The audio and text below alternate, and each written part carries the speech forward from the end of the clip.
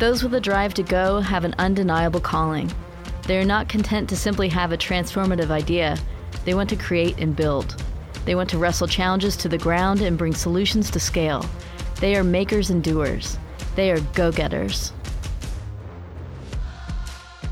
Go-Getters features straight-up conversations with leaders on the forefront of change who are taking action to impact our world, just as Lehigh people have done for more than 150 years.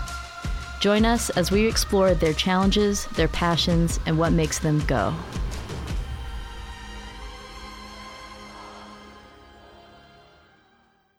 Welcome to Go-Getters. I'm here today with Greg Ryman, who's the Vice Provost for Library and Technology Services, and also the Director of the Center for Innovation in Teaching and Learning. Welcome, Greg. Hey, thanks, John. Pleasure to be here. So, Greg, I think we're living through interesting times, and I think one of the probably the topics that a lot of our listeners would like to hear about is how did we put 1,000 classes into a remote setting in 4 days? We did so rapidly. That's how we did it. No, when the decision was made and announced that we were going to have to make this transition, I think that a lot of legwork had already gone into preparing for it. It came as a surprise to all of us when we actually had to do it. But I think that there have been broad conversations, even just in the weeks leading up to it. You know, people who are in my parallel roles at other universities are starting to anticipate that this might be an outcome. So we started thinking about, how would we do this? How would we distill down, several years worth of knowledge about how to teach online, how to use instructional technology tools, how to prepare faculty? How would we distill that down to kind of its essence so people can get up and get going very quickly in ways that are manageable for them, but then also helpful for students. So that's we can go into some more details, but I would just wanted to say first of all that the initial moves were I'd say well orchestrated, I think, because of some prior planning in advance. Yeah, I remember sitting in my office when we were having a meeting on whether or not to go online the first day after spring break, and the topic I raised about whether we should give a few more days for the transition to happen, and sort of remember your response saying, "We're ready, let's go," and it just worked out really well. So maybe you could share a little bit of that history of how Lehigh positioned itself to be able to adapt as rapidly as we did.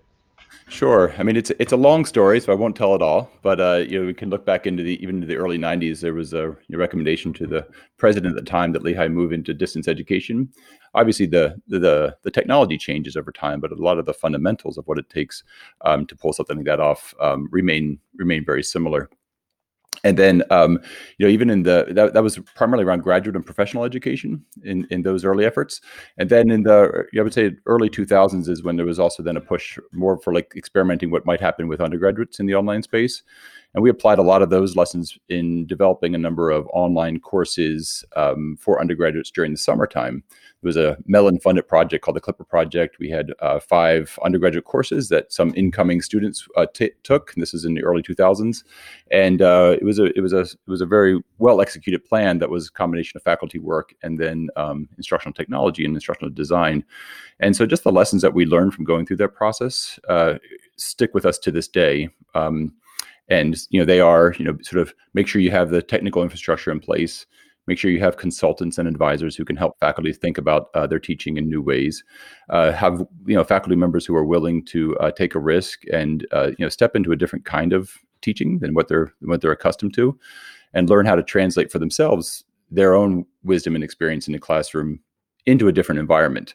And so it has to be a partnership, right, between the designers and the technologists, and then the faculty content experts and pedagogy experts. And then you put those two together and you sort of triangulate on an outcome. And so that was the model we used for 15 years in working with faculty members on developing summer online courses. So when we had to put together this, we called it an academic continuity document, how to make a remote transition to remote teaching very rapidly.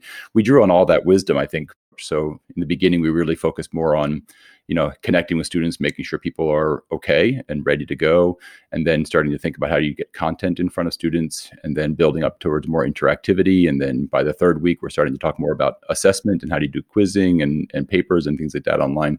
So it was a little bit of build the airplane while it's flying. So I hope we made the right call when we said let's go. And I think we had workshops in place already at that point. Faculty members were already starting to think about this. So we had a week after that also to then help some faculty members prepare, use some of the on-campus facilities for recording. But then it was about a week after that time, then we were also all sort of off campus as well.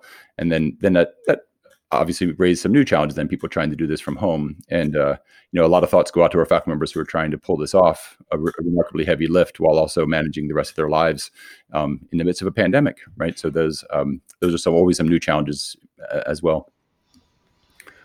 So I think it's been, interesting for all of us. The amount of time I think we're all spending on Zoom right now is hard to have imagined a couple months ago. And then I also think a lot about how we use technology to shape our world, and probably for us specifically in education. I would think you would have an interesting view on this. I mean, your background as a philosophy professor and now sort of leading technology and innovation at the university. I'm sort of interested in your thoughts about what's actually going on right now, and what of these trends do you think are going to persist past the pandemic? It's great. It's a great question, and I feel like we've. I was teaching a course this semester on philosophy and technology, if you can believe it. And about 3 weeks before this happened, I had to be out of town, and so we actually did a remote class with my students, and the conversation was about precisely what you said. So, how do circumstances of our lives and the things we value and things we need to be able to do shape the kind of the technologies that we want, the technologies that we use, and then how in turn do those technologies shape us and our thinking about the world. And so we were already posing those questions and thinking about what it means to teach a class. So after we had this virtual class for one of my Thursday morning classes, I posed a question to my students. I said, did our class happen? And did Professor Ryman teach? And so, and it was an interesting observation, right? So there's this action, which was a virtual action of teaching online, and got them thinking about what does it really mean to distill down the verb of to teach or to learn or to have class.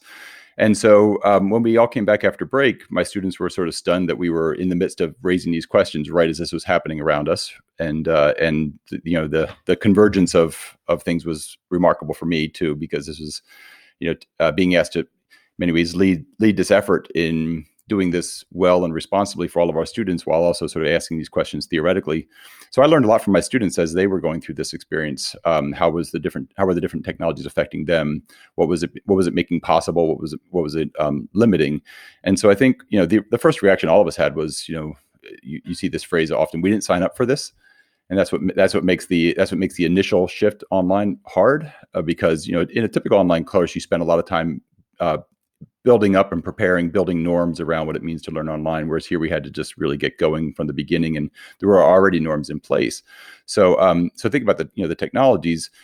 Everything seemed like it was an intrusion, right? And instead of seeming like an enabler. But as time went on, people began to realize that it wasn't really necessarily the distinction to be drawn wasn't necessarily between what we were doing and what we're doing now, but what we were able to do now because of the technology.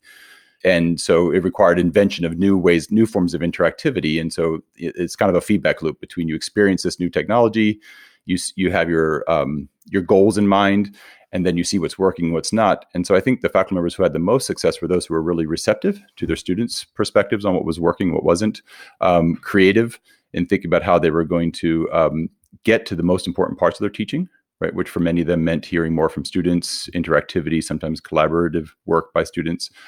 So that began then to shape the faculty members' thinking about what they were, what it means to be teaching, what it means to be having class. And so I think the more we were nimble or flexible around those images, then the technology became our friends, right? It became something that was enabling us as opposed to something that was a mere impediment. So I know there's more aspects to your question than that, but I'm going to dodge the crystal ball question for as long as possible. Yeah. That's okay. I'll bring out my murky crystal ball later. Okay. So I'm really curious. I mean, I've also found, over the last 7 or 8 weeks that Zoom has enabled me to do things I think are really difficult to coordinate across the university, given everyone's busy schedules. And at the same time, the piece I worry about the most, and I'm just sort of curious if you've seen people develop strategies around it, and that's how to build a sense of community in a virtual world. Right. Yeah. So there's a concept called social presence, which is used by educational researchers to discuss exactly this topic. How much do students feel connected? Do they feel like they're in a class with other students and sort of present in this space? So this notion of presence is really important one, right? It's something that we don't necessarily talk about when we're shoulder to shoulder or face to face in a class. You just kind of know it. You just experience it. So when you move to an online environment, it takes some deliberate actions to try to build that sort of thing, right? So, sometimes this is just taking a step back and doing check-ins at the start of a class, right? So you hear from multiple voices about where people are, or this can be sometimes just a personal report outs on how life is going. I know a lot of our faculty members reached out to students for just sort of quick check-in. Think about it in Zoom.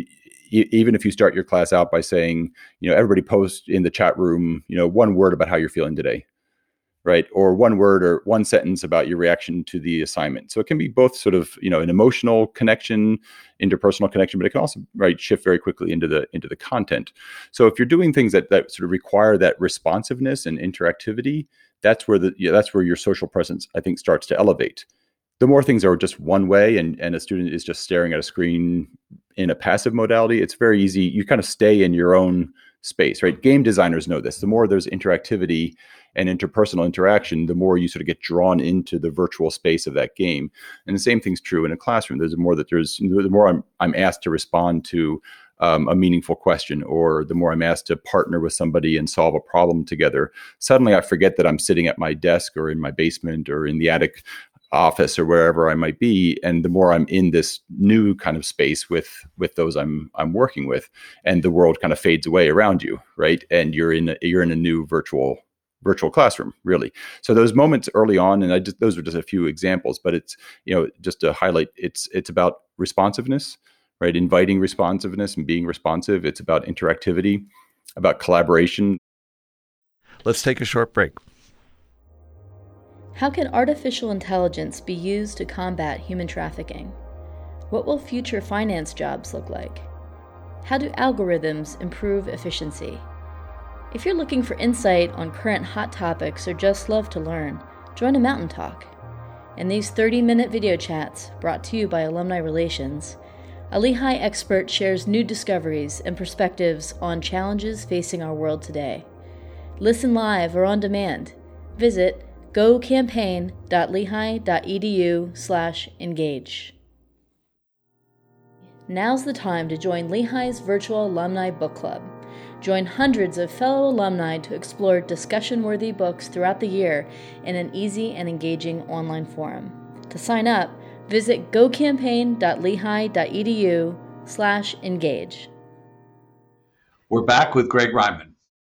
So I have a question that probably pertains more to the hat you wear for the Center for Innovation in Teaching and Learning. So I think college campuses experience disruptive events periodically, and they then go through some period of recovery around that event, then largely return to what they were before that event. And what I'm really curious about is, I think while our disruption has been caused by the pandemic, the way it has played out for us is a disruption by technology, or an embracing of a new way of content delivery. And I'm sort of curious in your thoughts that in the post-pandemic world, do you think that disruption was temporary, or are there a set of permanent changes that you envision will happen in teaching and learning as a result of how technology is needed to be embraced in this period? And that's a very common experience we've had when we've helped someone develop in the past a summer online course, is that they always come out in the fall or the next spring when they teach that class again is different. Two reasons. One, because they have these tools that are available to them, which they oftentimes figure ways to integrate into their face-to-face class. And secondly, because as I mentioned earlier, you had to rethink a lot of elements of teaching that you may not have ever thought explicitly about before. They just happened, or just because of how you went through your own education, that's just what you did. But in an online space, you have to think about how to deliberately or intentionally recreate those things.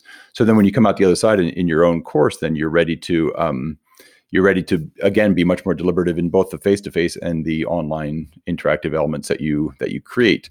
And that's again, that's that coming back to that theme of partnership, right? We can be experts in instructional design, instructional technology, how to fundamentally build a course.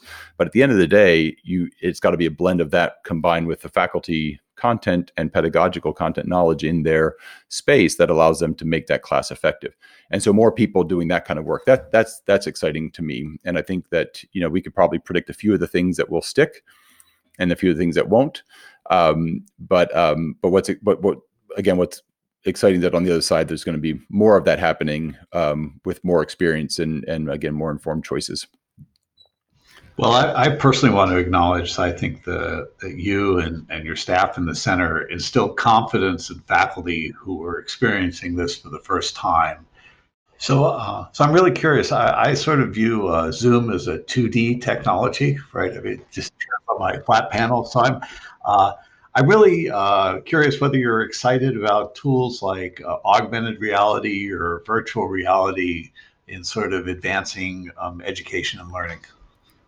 Absolutely. And this is a space we've been experimental in for a while, about 10, 15 years now. We've been sort of looking at gradually as a space kind of gradually emerges.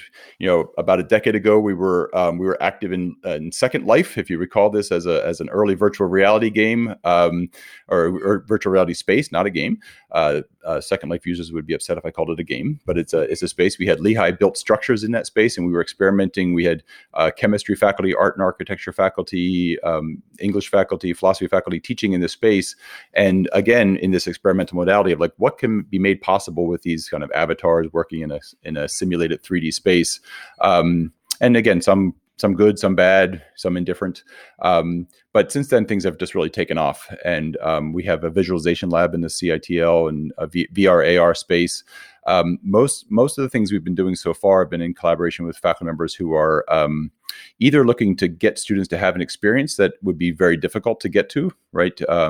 Because of travel or historical, right, impossibility, right? So recreations of things. So, but also sometimes it's about identity development as well. We have faculty members doing research on race and racism, and there's a big movement to use virtual reality to help us sort of experience what it's like to be someone other than our own identity.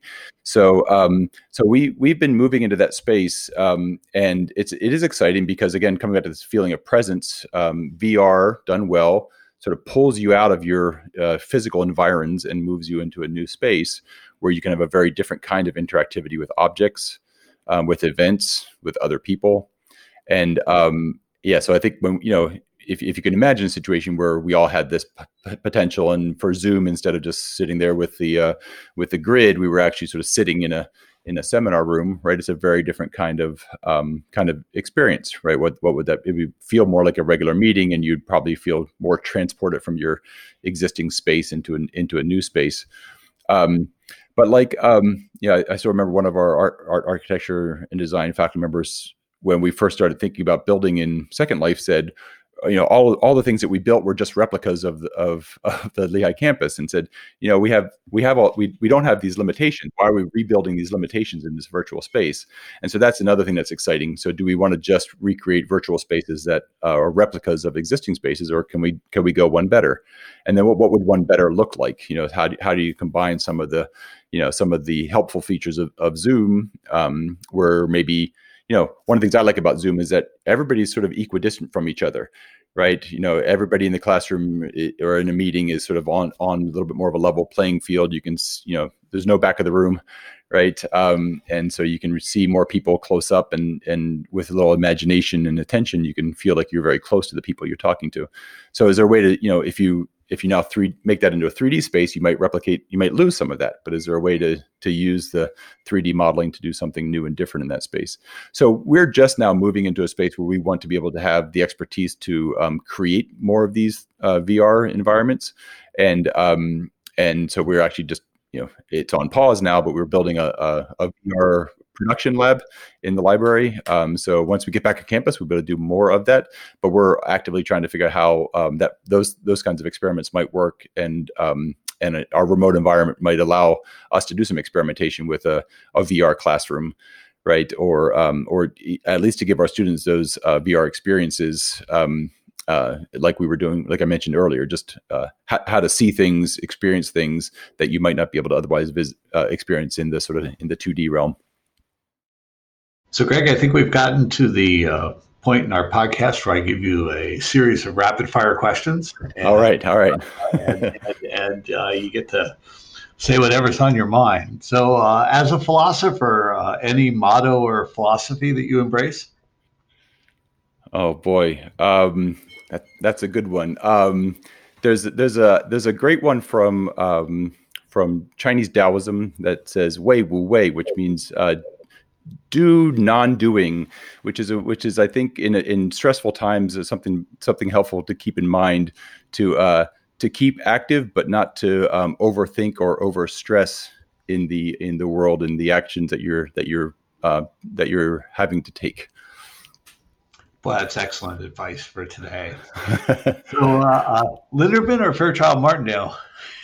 Oh, it depends on what I'm trying to do. If I want to sit quietly and read a book in a beautiful, comfy couch, I will go to Linderman. If I'm trying to work and I want to collaborate with some other colleagues or play with new technologies, I tend to do that more in Fairchild Martindale. So, Mac or PC? I'm a Mac user. What's the last book you read? Oh, the last book that I read. I read a book called The Internet of Us by Michael Lynch. It's a book that I read together with this class. I highly recommend it. It explores many of the questions we were just talking about, how the internet is changing, how we think about knowledge and social identity. So are you an early bird or a night owl? Both, John, both. Boy, can I relate to that? Maybe I should ask you what you were pre-pandemic, but I think if given my choices, I'd be more of a night owl. Sometimes life constraints have me getting up early. So, yeah. So what's your favorite virtual Zoom background? I'm not a fan of the virtual Zoom background, John. I'll be honest with you. I've been pretty boring in that front, though. I think that maybe the favorite thing I did was just do a screenshot of someone else's virtual Zoom background and then use that as my own, so it looked like I was sitting in their space. So that was a little bit of a Zoom deep fake that I engaged in, but I'm not. Maybe I shouldn't be recommending that to others, but I tend to just like a plain background. Or today I'm sitting by a fireplace. Yeah, I do too. But I've enjoyed at meetings watching people compete for the best virtual background. It seems to be the way people are exercising competition early in our. It is fun to see. So maybe I'll amend my answer. I haven't used it, but the ones I like to see, I like the people who have the Linderman library background. That always evokes a positive feeling in me. So you're quarantined at home with your family. So do you have any advice for other parents that are quarantined with theirs? Oh, that's a good one. So I've got 4 at home. I've got a college-age son, a high school-age son, a middle school daughter, and a 3rd grade son. So a lot of communication and coordination, and make sure you have adequate bandwidth, I think would be one thing that's very crucial. I think the more we can build a schedule for ourselves. One thing we hear from many folks is that the days tend to blend together. So I think another element that I think I may have learned from studying philosophy is how to intentionally build some rituals into your life to try to give a pattern to your days and a pattern to the flow of days and weeks. And so I recommend building in some kind of family rituals around checking in, both emotionally, but also checking in about what the day's work looks like or how the day's work went. And I think some of those habits can help us all sort of stay together and keep supporting each other and know where we all sit. So I think for my final question, I'll bring out my murky crystal ball again. Ask you, will the next Leloff game be attended virtually or in person? Oh, that I'm going to hedge and say yes. I think we're going to be moving into a hybrid environment where many more of our things will be yes, both answers, because we're going to need to do things where we create possibilities for those folks who can be nearby, and we create possibilities for those folks who for one reason or another cannot, and we want them both to be great experiences. So the next one that's played, I'm hoping that the players themselves can be physical. We haven't figured that one out, but I'm sure that the audience and those in the spectators will be some nearby and some farther away. Greg, I want to thank you for joining us today at Go Getters. I much appreciate the time. I appreciate the invitation, John. It's been a pleasure. Thank you. This has been Go Getters, a podcast from Lehigh University hosted by President John Simon. Special thanks to today's guest, Greg Ryman, Vice President for Library and Technology Services. Thanks also to sound engineer James Plotkin, co-producers Aaron Firestone and Janet Norwood, and the Lehigh University Office of Development and Alumni Relations. Go inside the episode at lehigh.edu/GoGetters to learn more about remote learning, explore Lehigh's libraries, and have some digital puzzle fun. Don't forget to subscribe to Go Getters on Apple Podcasts, Google Play, Spotify, Stitcher, or your podcast app of choice. And take a moment to rate and review the show on Apple Podcasts so other listeners can find us.